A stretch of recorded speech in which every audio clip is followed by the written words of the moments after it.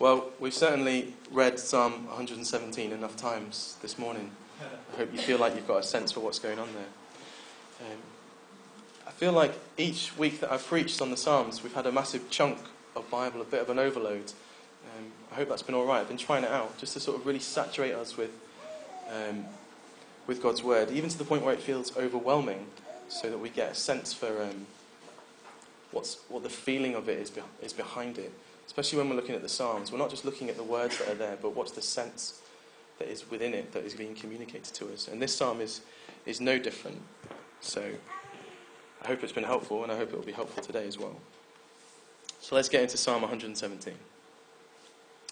On April 11, 2012, the superhero movie The Avengers debuted at Hollywood's El Captain Theatre. It was released theatrically worldwide a month later and garnered numerous critical awards and nominations, surprisingly for a superhero movie, which is generally considered to be trash cinema. Surprisingly, the critics loved it, all of them. It was a massive hit with the public too. It took $39 million in its opening weekend. That's the third highest ever. It was the quickest film to gross $1 billion ever, and it grossed $1.51 billion worldwide, which again is the third highest. It was, as all superhero movies are, stupid and over the top, but also a really good film.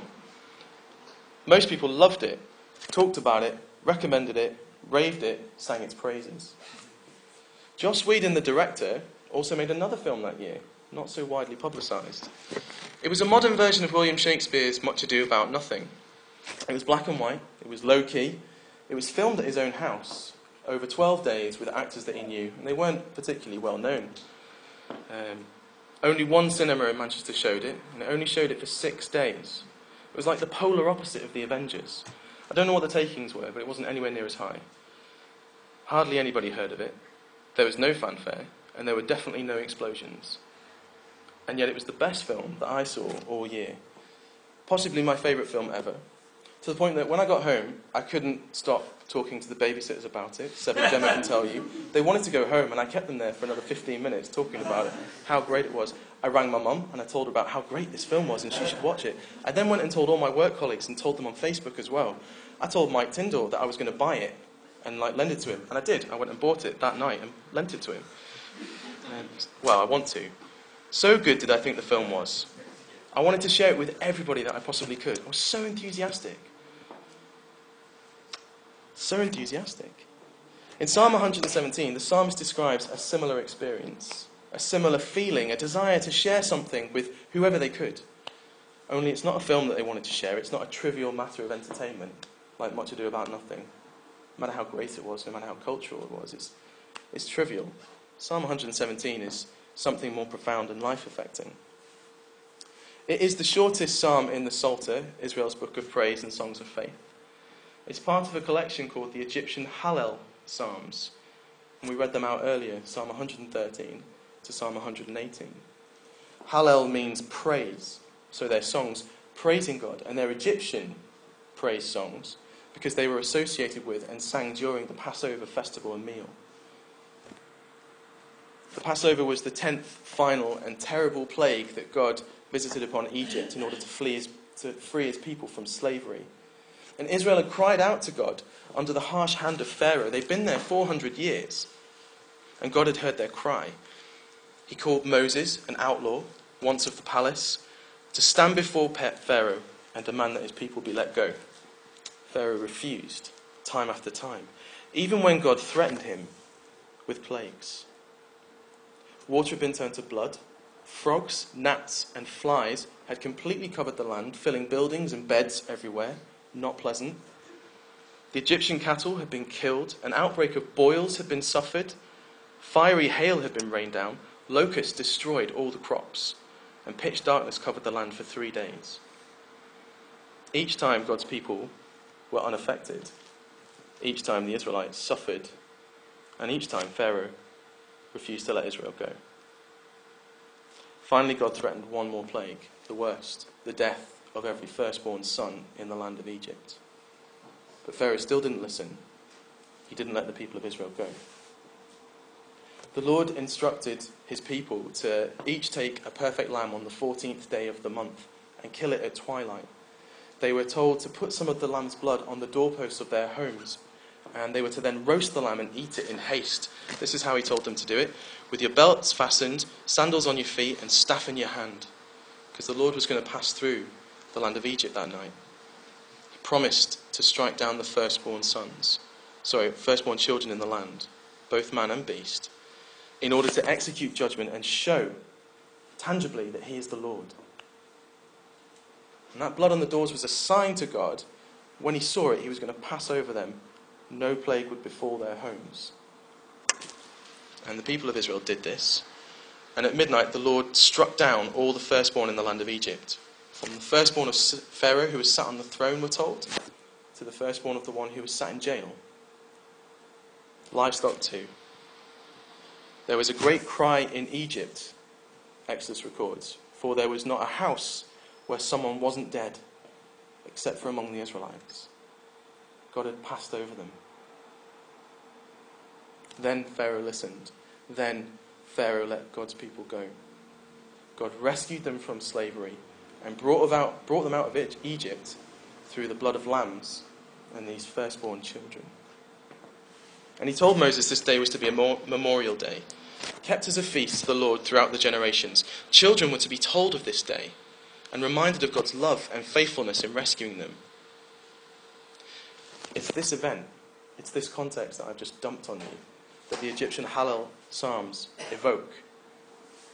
It's this memory and this theme of God remembering and delivering and listening to and answering his people that these Psalms capture and celebrate. And thus they were sung and recited during the Passover festival at the start of the year, because the year was to begin with recalling God's faithfulness and his steadfast love to his people. Psalm 117 of all the Egyptian Hallel Psalms stands out. It stands out because it's so short, and that's emphasised by the fact that it's between the two longest Psalms in the collection. But it also stands out due to its content. The message at first seems really clear, doesn't it? It seems standard. 3 times there's a call, a bid, a request, an appeal, a mandate, or a demand for the Lord to be praised. Praise him, extol him, praise him. Pretty standard fare. Even the reasons for praising him seem orthodox or normal. His steadfast love is great, and his faithfulness endures forever. But there's more to this psalm than meets the eye. We need to notice, who is this psalm actually addressed to? It's the only one of the collection that isn't addressed to Israel. Who's called? Who's required to come and praise and extol the Lord? It isn't God's people. It isn't the people keeping the Passover feast. It's the nations. It's the peoples. Literally the word means tribes. The foreigners, the Gentiles. And it's broad. It's all nations, all peoples, all tribes, everyone in the world ever. Come and praise our God. Come praise him because of how he has dealt with us. Now that's unusual. That stands out. Notice how they are called to praise the Lord. Capital letters, Yahweh. That signifies God's personal name. It's noticeable because it occurs 3 times in the psalm, just like the call to praise God occurs 3 times. And that means that the use of God's personal name is intended to stand out. It's intended to make an impression on us. God's personal name was a gift to Israel. It signified that they were his special people. It signified that he was their God. It signified that they had a covenant with him, a binding agreement, an eternal promise from him that God originally gave to Abraham, that he would be their God. It signified that they were on first name terms with the creator of the universe. It signified that he had offered friendship and fellowship, the living God. His name is a promise to Israel. And here the Gentiles, the nations, all tribes, are summoned before this God, Yahweh, the covenant God of Israel. That stands out.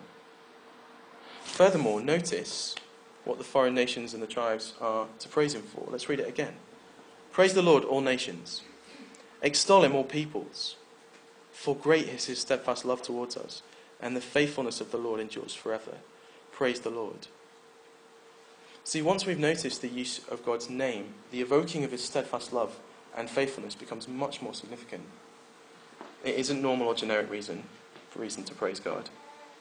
It actually records God's own description of himself as he passed by Moses in Exodus 34.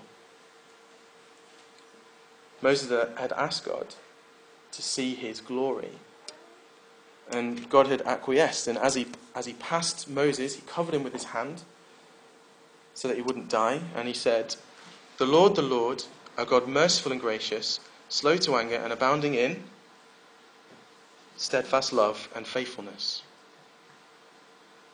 This is God revealing his glory to Moses, and it actually is encapsulated in his character.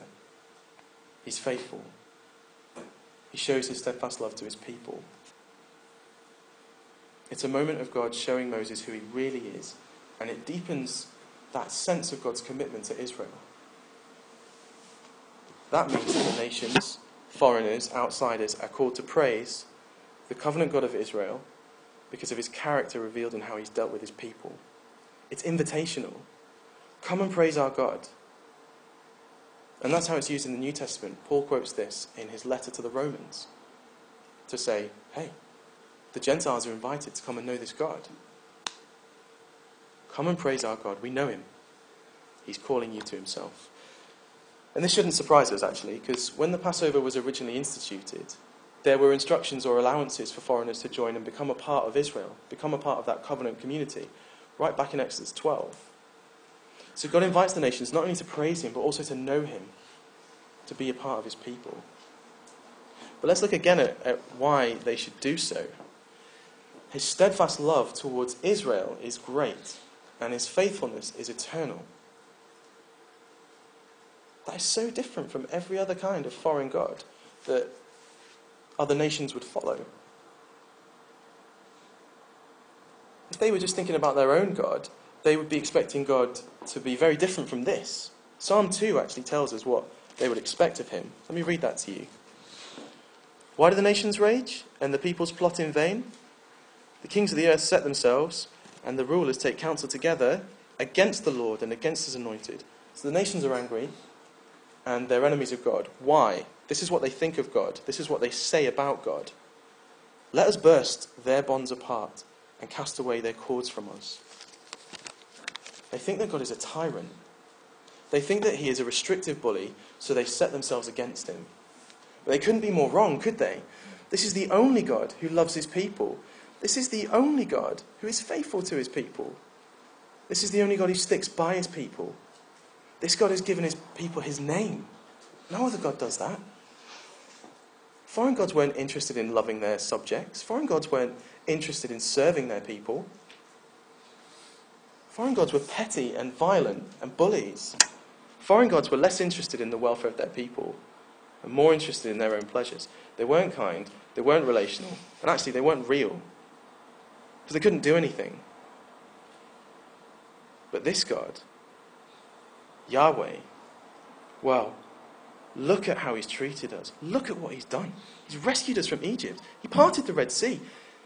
Pharaoh, the superpower of the world, the one that no one will go against. Like that, God dealt with him. This is our God. Look at him. Look at how he rescued us. This God is real. This God is unlike any other. This God is really worthy of praise.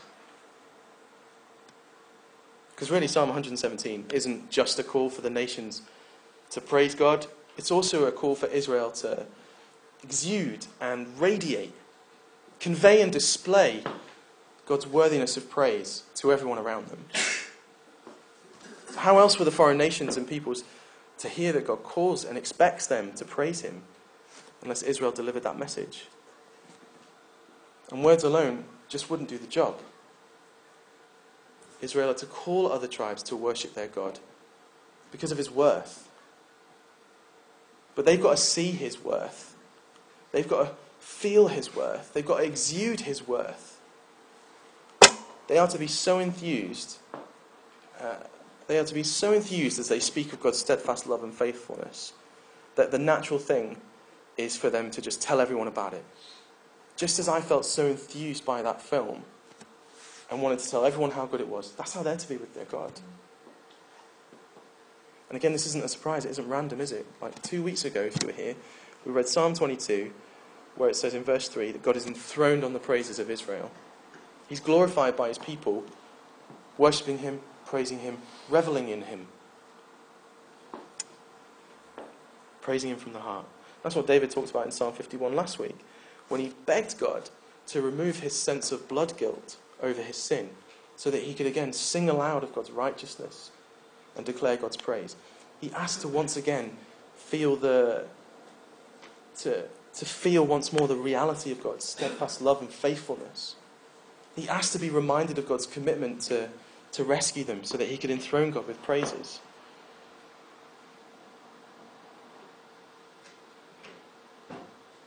Were the nations to see that kind of joy and enthusiasm, that kind of love for God, that kind of delight in a Saviour, even a friend, they would know that this God had done great things for his people, because his people would be so enamoured and captivated by him. And that actually happened. When Solomon was king, things were great. People loved living under God. The nations came to see who this God was. I know I've given you a bit of an info dump, I'm sorry about that.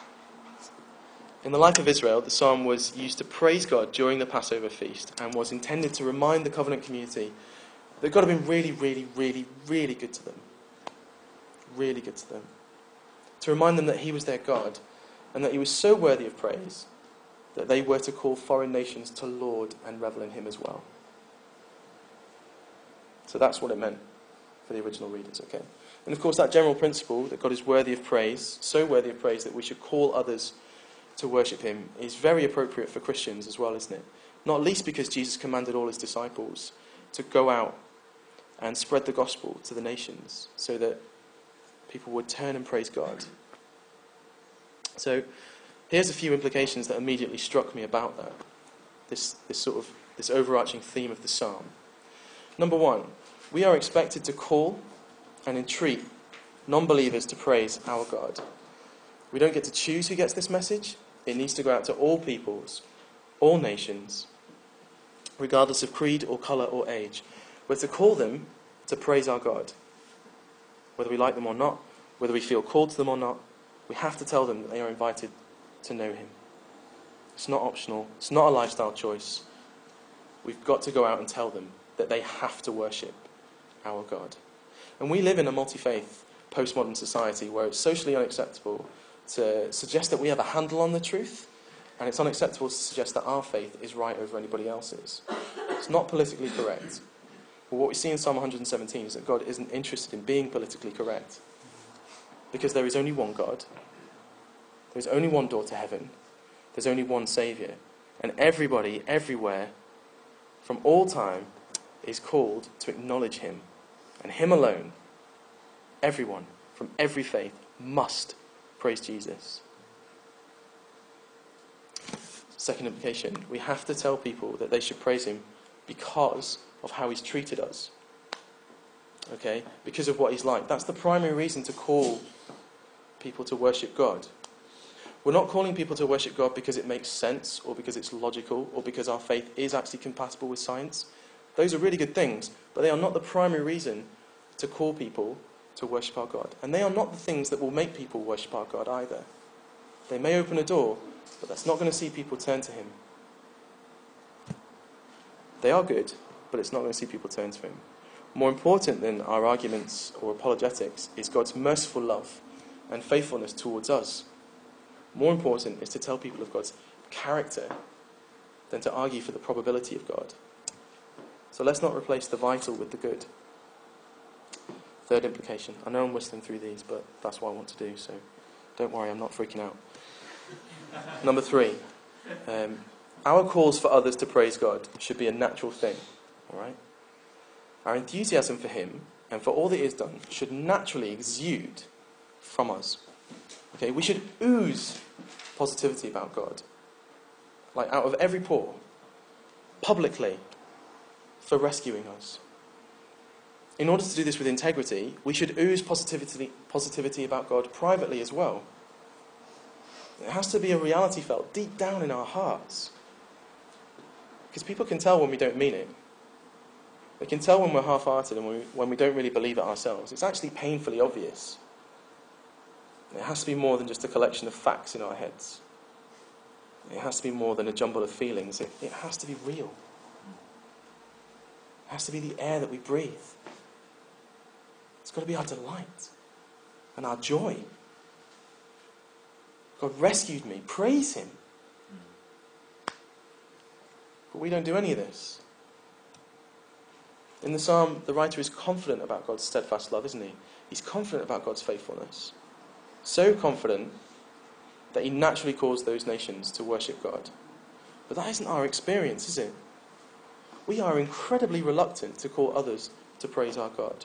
Most of the time, we don't even feel that we need to, most of us.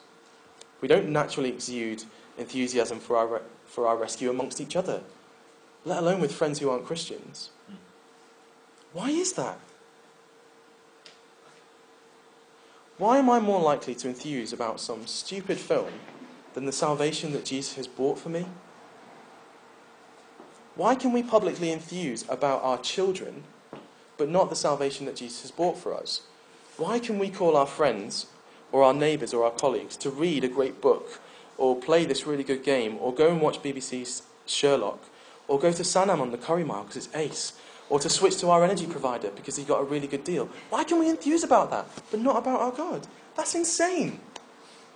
How is it better news that I saved £20 a year from EDF than that Jesus saved me? Do you know what I mean? It's just ridiculous, isn't it? But that's how we operate.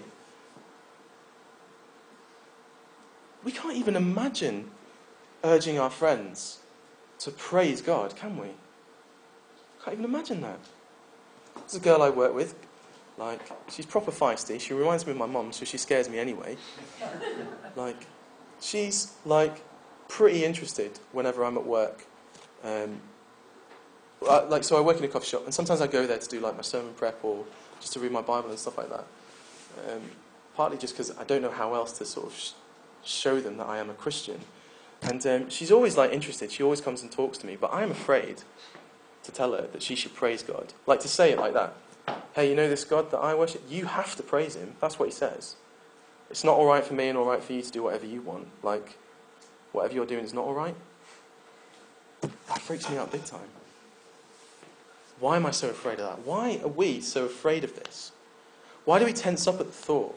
Why do we become awkward and defensive when someone asks us something about our faith?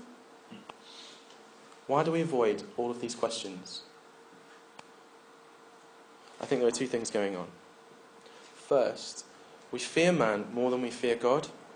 And second, flowing from that, we lack a sense of the greatness of God's loving kindness towards us. That's what we see in the psalm. That's what sort of births this exuberant praise. We see that with Paul when he's writing the New Testament. He's writing to a church that's struggling, and then all of a sudden he's been writing about Jesus so much, he just bursts out with praise. How can I not praise him? Because of what he's done for me. So firstly, we fear man more than we fear God. We can't face calling people to worship our God because we care too much about what they think of us. We care too much about what their opinion of us is. We don't want to be considered weird. We don't want to be rejected. We don't want to risk our friendships. Maybe that's because we've been burned in the past. We've tried something risky. When I was 19 and I was really passionate, I'm still really passionate, but for the first time I was really passionate, and I was I really want to share my faith with my family, but they think they're Christians, I don't know what to do. So I bought them all Bibles. My mum was so offended. She thought I'd joined a cult. And she told me so. And I was man, I was proper bruised from that, It made me really worried about this. I'm worried about what my mum thinks of me. It's happened with friends. I'm worried about what they think of me. Don't want to risk the friendship, so we say nothing.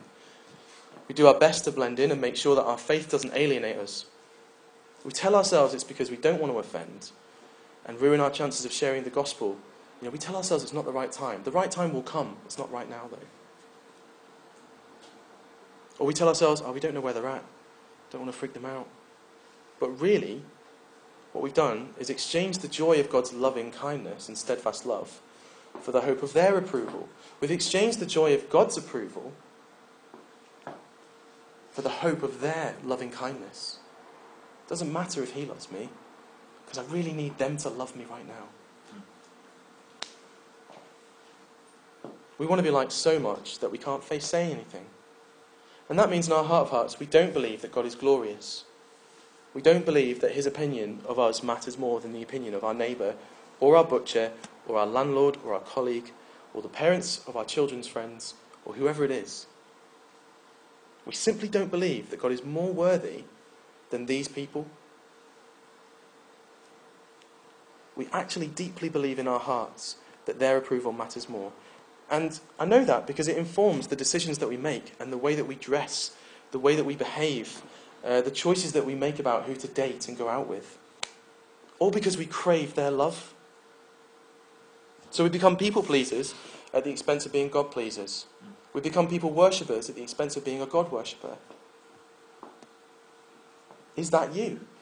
I mean, I've been pretty honest with you. I'm not slamming you down. I struggle with this. Is that you? Do you care too much about what other people think of you? Do you think deep down that their approval will complete you and satisfy your soul and make you safe? Friends, that is a lie. We have been deceived.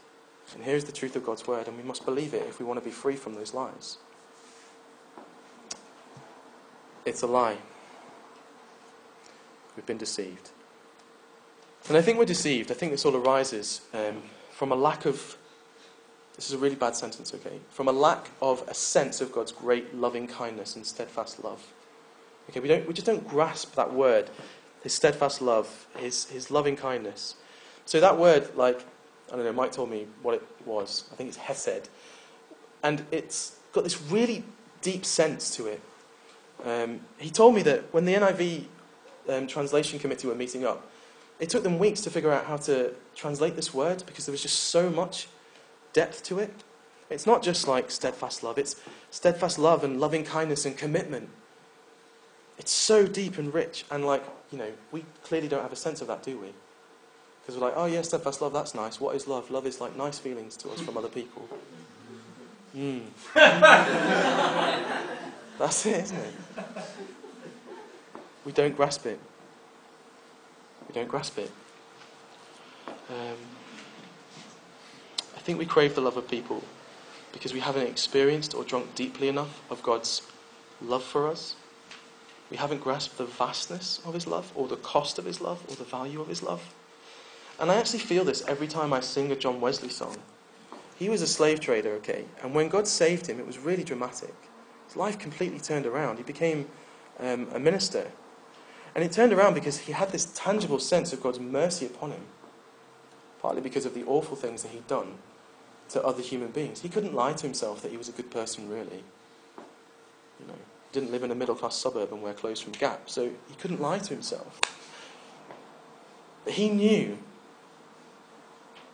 deeply that God loved him. He knew it really deeply. He knew that he was unworthy. And you can actually see that, can't you? When you sing Amazing Grace. Amazing Grace. How sweet the sound that saved a wretch like me. I once was lost, but now I'm found. Was blind, but now I see. You can actually hear it, can't you, when you say those words? How much it meant to him. They're the words of a man who had been deeply affected by God's loving kindness. But us, what do we write? Let's go and have a look at our Facebook feeds. I had baked beans for breakfast. They were well good. Is that all that we've got to say? I haven't got much to praise God for today because, I've got a headache. And I can't find my favourite socks. And I need those socks. It's like, that's what our hearts are saying, isn't it? If you look at our Facebook feeds, that's what our hearts have got to declare to the world all the time. And what is it really saying? It's saying, look at me, love me, I need you to love me, I need you to like me. I'm cool, look at me. That's what it says, isn't it? It doesn't say, oh my gosh, God's loving kindness has pierced me to the core of who I am. And you need to know him. And he demands that you know him. And he doesn't just demand that because he's worthy. He demands it because it's good for you. I was like actually having a go at some people who always put Bible verses on their Facebook page, like the other day to someone in the car. I can't remember who it was, but I think I sounded like an idiot, so I'm sorry. And I was saying to them, I just wish they wouldn't put like these massively long Bible verses on their Facebook page because it just looks really weird to non-Christians. And I read this and thought about it a lot and was like, flipping heck, they've got the right idea actually. Okay, so maybe they're going about it in the wrong way, but they want to praise God, don't they? They want to call people to praise him. Now, we might disagree about the best way of doing that, but actually, I should champion that. Because it doesn't matter if we look cool. It doesn't matter what people think of us. I don't think we're as deeply affected by God's steadfast love as Wesley was. I don't think we believe that we're sinners, and so we don't feel the need for a saviour most of the time. So we don't delight in the gospel. We don't feel that bothered about what Jesus has done for us most of the time. And more so, because we thought about our lack of seriousness, our lack of a sense of the seriousness of sin 2 weeks ago. More so, we lack a sense of his love for us and how precious that is. We're too busy chasing the love of people that we just don't care about his love, do we? It's as if we're the soil that's surrounded by weeds. You know, the gospel seed grows, but it's surrounded by other concerns and distractions. We lose sight of his great, steadfast love and faithfulness. If we're not cut to the heart with gratitude and relief and wonder, then we will never call others to praise this God with us. And if we do, they won't listen because they'll see right through us. We'll stay in our little bubble and we'll live like this plethora, this number of different lives, depending on who we're currently spending time with. So I'll be this person with this person so that they like me, this person with this person so that they like me. We'll never actually be ourselves.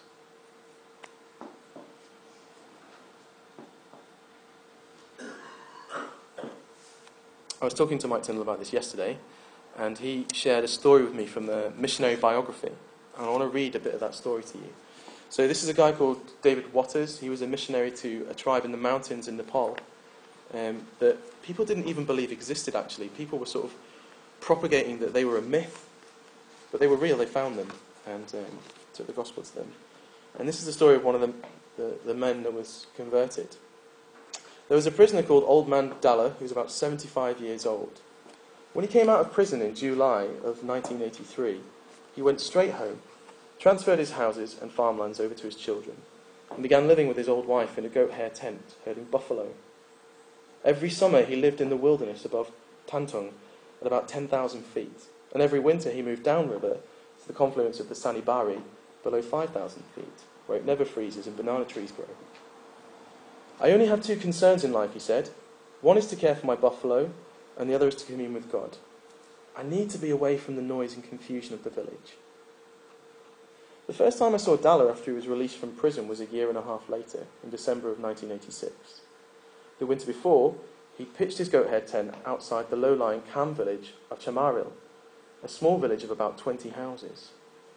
Every evening, after tethering his buffalo, he and his wife would sit down in the flat of their tent, preparing a meal of cornmeal mush, and as they sat there, Dalla would begin to sing the gospel in his old raspy voice. Within a few days, the whole village would assemble outside his tent to listen. We want to follow Jesus too. What do we do? The villagers asked Dalla one day. Oh, I don't know anything, Dalla replied. I'm only an old man. You need to travel up to Taka and meet with the church elders there. They can instruct you more fully. So the villagers left Dalla and they left Dalla to look after their houses. And all of them, men, women and children, all of them began to trek to Hastarama's village. On the way there, they met Christian prisoners being escorted to Muscat by police. Where are you going? They asked each other. Oh, we're off to stand before governors and kings for Jesus' sake as a testimony to them, the prisoners replied. And this is insane, isn't it? Well, we were hoping to be instructed more fully in the gospel in order to become followers of Jesus ourselves, the newcomers replied. Well, unfortunately, there's nothing we can do right now, the prisoners said. As soon as we're released, we'll come to your village to instruct you. A few months later, the whole village was baptized. Now that 75-year-old man just sang the gospel at night because it was his delight. It was his hope and joy. He had a tangible sense of God's great love for him, and he just couldn't not sing. He couldn't help himself. The praise just welled up inside of him. It had to come out. He had to tell people because the gospel was so dear to him. So precious. We'll never do that if we chase the praise of men and allow ourselves to become choked by the concerns of the world around us. We'll never well up with praise like that, I promise you, if we don't feel the greatness of God's steadfast love. And that will look different for all of us. I'm not asking us all to become like crazy emotional people. But whatever that looks like for us, we've got to feel it. And don't you want that? Because I do. I want to be so enamoured with God's steadfast love that I can't not tell people to come and praise him. So I've removed Facebook from my phone because I just felt that it was obstructing me from turning to God and remembering his steadfast love. I felt like it was turning my brain to mushy peas. It just filled my brain with nonsense. If I wasn't doing anything, I would just immediately revert to going on my phone, checking a status, that kind of thing. That was a real distraction to me, just dwelling on the gospel. Where does your brain naturally go? What distracts you? What stops you what stops the gospel being real and tangible to you? Kill it. Get rid of it. Jesus said, if your hand causes you to sin, cut it off. That's how extreme you've got to be. Kill Facebook if you have to. And this is partly why we have community groups in midweek. It's an opportunity to call each other back to this steadfast love of God. If someone in my group sees that I'm not delighting in the gospel in some way, okay, they can call me back to praise God and remind me of his steadfast love and help me to get the gospel in there, in my heart, deep. Okay? And guys, do that. Do that to me. So if you're in a community group, prioritise it. Because it's meant to be a help. It's not meant to be like a burden to you. And we also want those community groups to look outwards, to call the nations to praise God. And that is easier with help. We won't do it on our own. So again, if you're in one, prioritise it. It's meant to be a help. When Jesus is really enthroned on our praises, when we really believe that his steadfast love is great, we will be free from craving the approval of others. And that would be such a great feeling, wouldn't it? We'll be able to imagine calling our neighbours, our family, our friends and our colleagues to come praise the Lord. We'll believe Jesus that it's okay when he said, I came to divide families. You're going to have to choose. And I'm not saying that we're going to go all out gung-ho and go mental. Most of the time we'll still be careful and loving, but we'll be able to imagine doing it. We'll be intentional, won't we? We'll be able to take that risk when it comes. It'll be possible. It won't be an anxiety point anymore, because he will matter more. And the truth is, he does matter more. The Psalms, part of the Egyptian Hallel collection, like we said, so the loving kindness or steadfast love of God that it mentions refers to the Passover, yeah?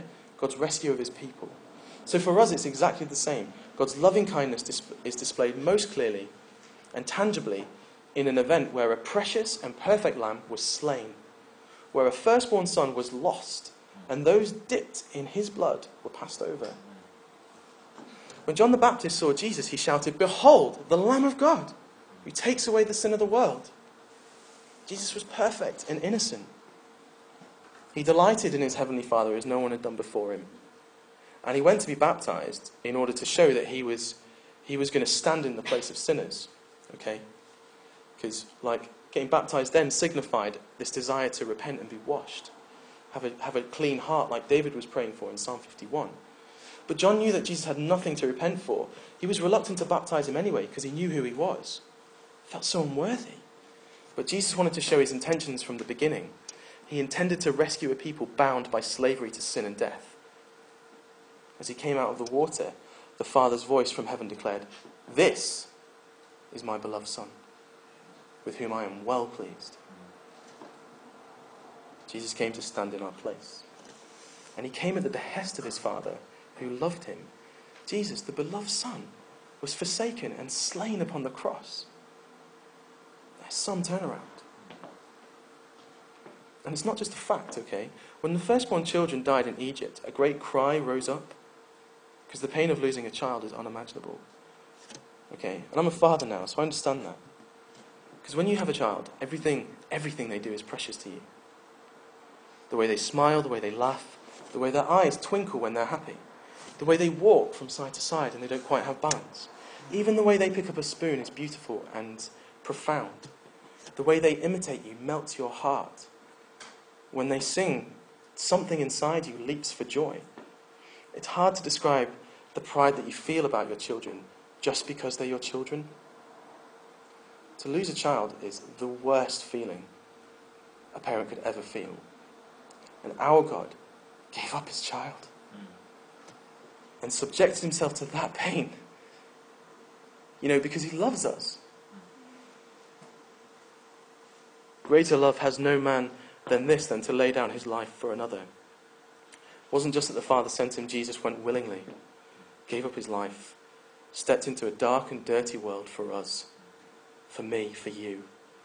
The one who made the planets and the stars and the sun, he isn't just aware of you, he loves you. He laid down his life for you. Here's the measure of the man, okay? On the cross, people spat at him, reviled him, taunted him. Do you know what he said? Father, forgive them. Then he said the three most wonderful words that have ever been uttered. It is finished.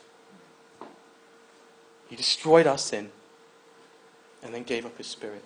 But he didn't stay dead. He was raised up by his Father to vindicate, to prove that his work on the cross had worked. To prove that there could now be peace between us and God. To prove that the door to heaven had been opened again to the children of Adam.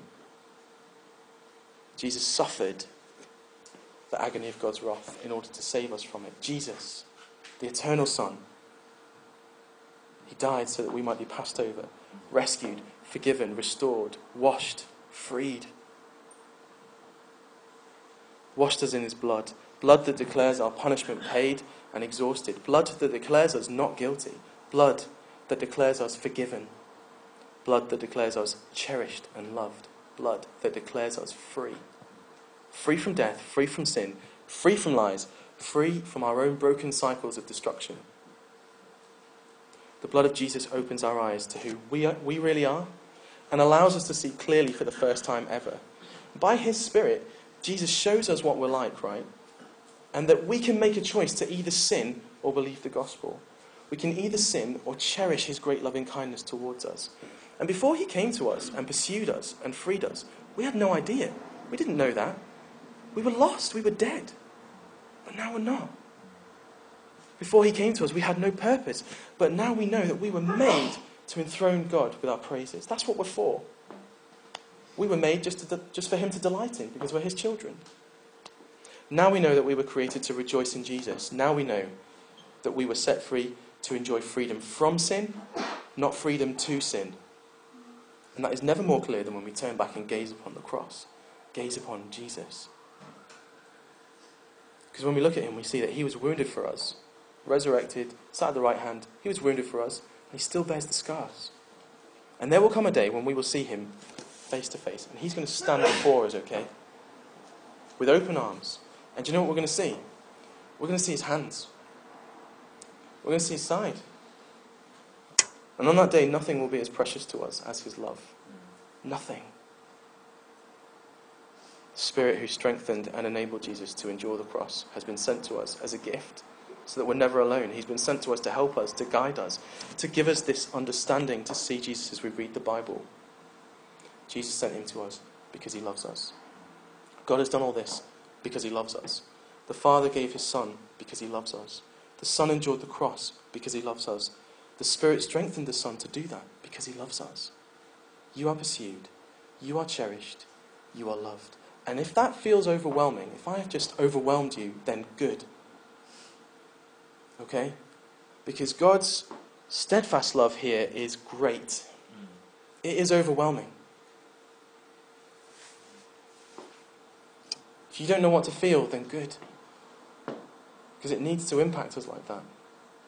That's why the old man in the Nepalese mountains couldn't not sing. That's why he removed distractions from his life. The gospel, God's loving kindness, his steadfast love, was so tangible, palpable, and precious to him. I really want that. I don't want to be choked by the cares of the world. So remind me of his steadfast love for me. Preach the gospel to me. Help me to cherish him above all else, and I'll help you. That's what we do as a church. That's what we're here for. Praise him. Extol him. Praise the Lord Jesus Christ. Praise our King. Praise our Saviour. Praise our God. Praise our hope. Why? because great is his steadfast love towards us, and his faithfulness endures forever. Let's pray.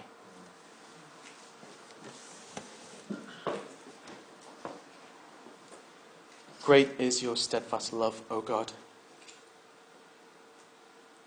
Great is your faithfulness, Lord Jesus, as you hung there and as you stick by us. Great is your generosity. Great is your mercy. Great is your kindness.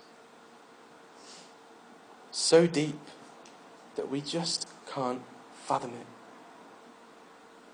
It exhausts us to think about it and ravages us emotionally.